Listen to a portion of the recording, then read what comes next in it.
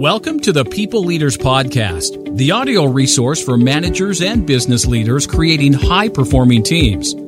Join leadership and team development experts Jan and Michelle Turkelson each week as they explore both subjects from every angle. Through practical tips, valuable insights, and compelling interviews with leadership experts around the world, you'll learn how to bring out the best in your staff and how to give your best as a leader. Okay, how are you doing today, Jen? Excellent. All right, we love this one. This is such an important podcast. And the title of today's podcast is called Flipping Feedback. So over the years, Michelle, with all the programs that we've run, we've always had an element of feedback and coaching in one of the modules. And every organisation knows it's important. It's just how they do it well. And I think that's the challenge. At best, feedback can change behaviour slightly, but at worst it can really do some damage. That's right. So who needs to know about this, Jen? I think people who are managing people, but also anyone who is working in a collaborative team-based environment. That's right. So why don't they do it? Well, I think they don't do it because... Or do it well. I think they don't do it well. It's because... it is challenging to give constructive feedback in a way that doesn't set up something that, feels uncomfortable for someone, and it is so important. And the reason why it's important is because people need to learn and grow faster than ever before. They're expected to do more with less. And how are you going to course correct behaviour if you don't get unbiased feedback from multiple sources? That's right. So what do they know about it already that's not true?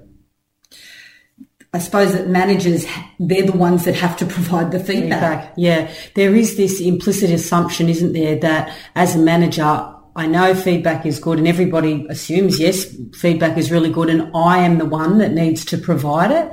And that's what we really love. And kudos to the Neuro Leadership Institute. We were listening to a webinar of theirs and it was for us, it was like, yes, we've been telling people about this for years, but now the research and the data is backing this up, is that, it doesn't have to be driven by the manager, the person providing the feedback. And this is where the flipping feedback on its head comes from, is that when it is driven by the person asking for the feedback, that's when you get true engagement. That's when you get the opportunity to really make those changes in performance. Yeah. So there are some assumptions about feedback, isn't there, Michelle? True, like we think that people are going to hate the feedback and then hate us because we're, like killing the messenger. That's right. Actually, though, we don't like it when somebody provides us unsolicited feedback. So we are hardwired to receive feedback and to do something with it. I mean, look at athletes. That we know that that's how you improve performance. However, when it becomes unsolicited and someone says, I'd like to give you some feedback, all of a sudden, the barriers go up. Yeah, that's right. Yeah. So when it comes unsolicited, that's what we don't like. Yeah. And, we think that the next assumption is that we think that being on the receiving end of feedback is going to feel bad and that we'll be criticised. However, when we give feedback, we tend to focus on what not to do rather than what we want more of. I know, and that's the other thing. We're sort of hardwired to focus on the negative or what's not quite right, as opposed to stepping back and saying, so what do I want it to look like? It's just such a more positive view of the world as well, actually. And it's less threatening. It is less threatening. However, there are going to be times that you do need to course correct as well. That's right. And as a manager, you are going to have to step in when it's not appropriate behaviour.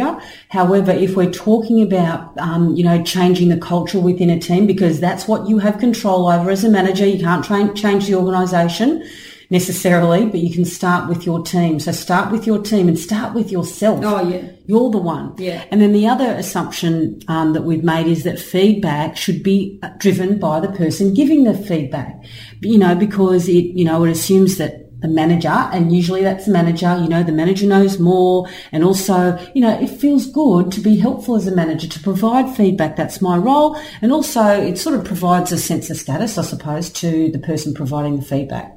And we know about status, and sometimes that's a threat behaviour or a threat response. When someone of status is giving us feedback, it actually lights up the same neural pathways as when you feel threatened. That's so right. that sometimes, that's why feedback doesn't work. So the new approach is stop giving feedback.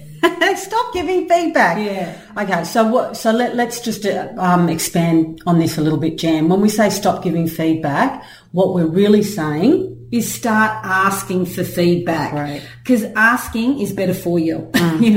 Asking allows both sides to feel less threatened, and so therefore they're more open to receiving new information. That's right. And the other thing is you get feedback more quickly if you are the one driving it, rather than having I've got to set up a manager, or manager hasn't given me feedback, because it's not number one on their priority. Your feedback about you is number one on your priority, so you make it happen. And the reason that you get feedback more quickly is because you are seeking out feedback from multiple sources, not just your direct manager, which is really important. The next one, why it's better for you, is that you can ask as many people, and so therefore you reduce bias. That's because right. if you get feedback from one person, your manager, that's just bias, and that's why I think it really doesn't work. So the next why asking is better is you can get specific feedback that you need. That's right. And a few managers, when we're talking about this, say, in my team one-on-one sessions with my team members, I say, can you give me some feedback? And their team members say, I don't know. And the reason being is when, you unpack this, it's because it's such a broad question. If you can be really specific about the area that you want feedback in, you will get a really good specific answer. So that's a really good tip, Michelle. So the first tip around how to ask for feedback is be explicit or be specific. Yeah. And some of the questions that you can ask things like, if I was to change one behaviour around managing my team, what would that be? Yeah, or it could be even narrower for a team member. If you're looking at a team member to give you we have team meetings, as you know, every Friday. I'm the one that chairs them and runs them and sets the agenda. Do you have any feedback on what I could focus more on or where I could refocus?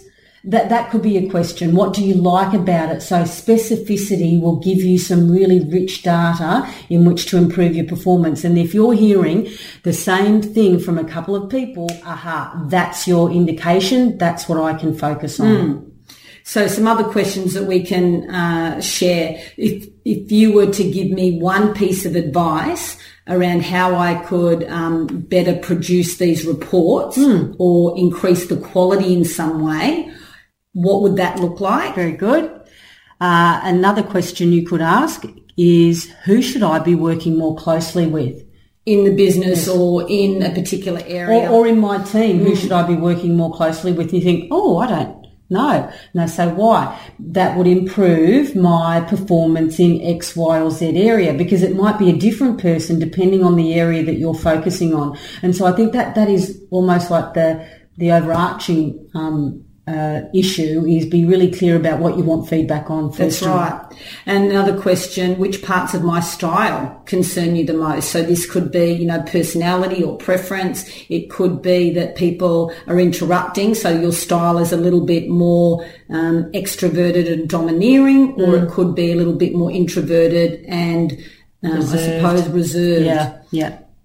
And another question, specifically, what do I need to work on to be ready for my next role? Or specifically, what do I need to work on in order to be successful in this project? Or you could substitute that last phrase for anything that you really want to get some feedback on. Great. So tip 1, be explicit and specific. Tip 2, variety. Ask more than one source for feedback, and you can decide. And how do you decide which people that you ask? Yeah, so it could be, frequency, how often you are in contact with them. It could be recency, how recent was I involved in this project with this other person. It could be the competence, the level of competency that person displays in the feedback that you're looking at. So there could be a number, and use your instincts to tell you. So who do I think would give me some really good feedback? I may not like it, but I know. Yeah. Like we know. Do I respect them and trust them? Perhaps that could be another. Some great criteria there. Yeah. So tip 2, ask broadly, more than one person. Yeah. And tip 3 could be... Yeah, make it a habit. Absolutely. Do it often. Do it as often. And if you are an organisation or somebody who wants to achieve great things or be successful in your role, successful people ask for feedback. Now, we're not saying do it every week. However, if it is an area that you want to improve on, maybe it is every fortnight or every 3 weeks, depending on what you set up, because that could be a question that you ask the person. When would be a good time for me to get feedback on this? Because if it is about how you are behaving in a team meeting, maybe it's after every team meeting that you get the feedback. So it'll be logical to you. That's right. And I suppose, like tip number 4 would be make it as close to an event or situation as possible. Exactly. So it's fresh in people's minds. Yep. And also, when you're asking for feedback, it doesn't necessarily have to be verbal. It can be written in an email. For some people, they can clarify their thoughts and it's not as, confronting for them to give feedback. That's a really good point, Jan, is you wouldn't after a team meeting say, now I'm gathering feedback on myself, and you just fire these questions. You need to set it up to make it easy for people to give you feedback. Tell them that, look, I'm looking for feedback. Send an email to the 3 people that you want to get feedback on, and then go from there. Or, face to face, have a talk to them and say, look, I want to get some feedback. I really, trust your opinion. Are you open to this? And be open to the idea that they may say no, so you go on to the next person. Wonderful. So we really invite you to start asking for feedback. It is certainly more empowering and it really demonstrates an achievement-focused individual. Agreed. Yeah. Okay. You've been listening to the People Leaders Podcast with Michelle and Jan Turkelson. For show notes and other free resources, please visit us at peopleleaderspodcast.com. Do you know someone else who could benefit from cutting-edge leadership and management techniques? Please take a moment to share this and other episodes via your podcast app, email, or social media channels. Each share helps us fulfill our goals of reducing workplace stress and increasing job satisfaction for leaders, managers, and their teams worldwide. The People Leaders Podcast is brought to you by the Experts On Air Podcast Network.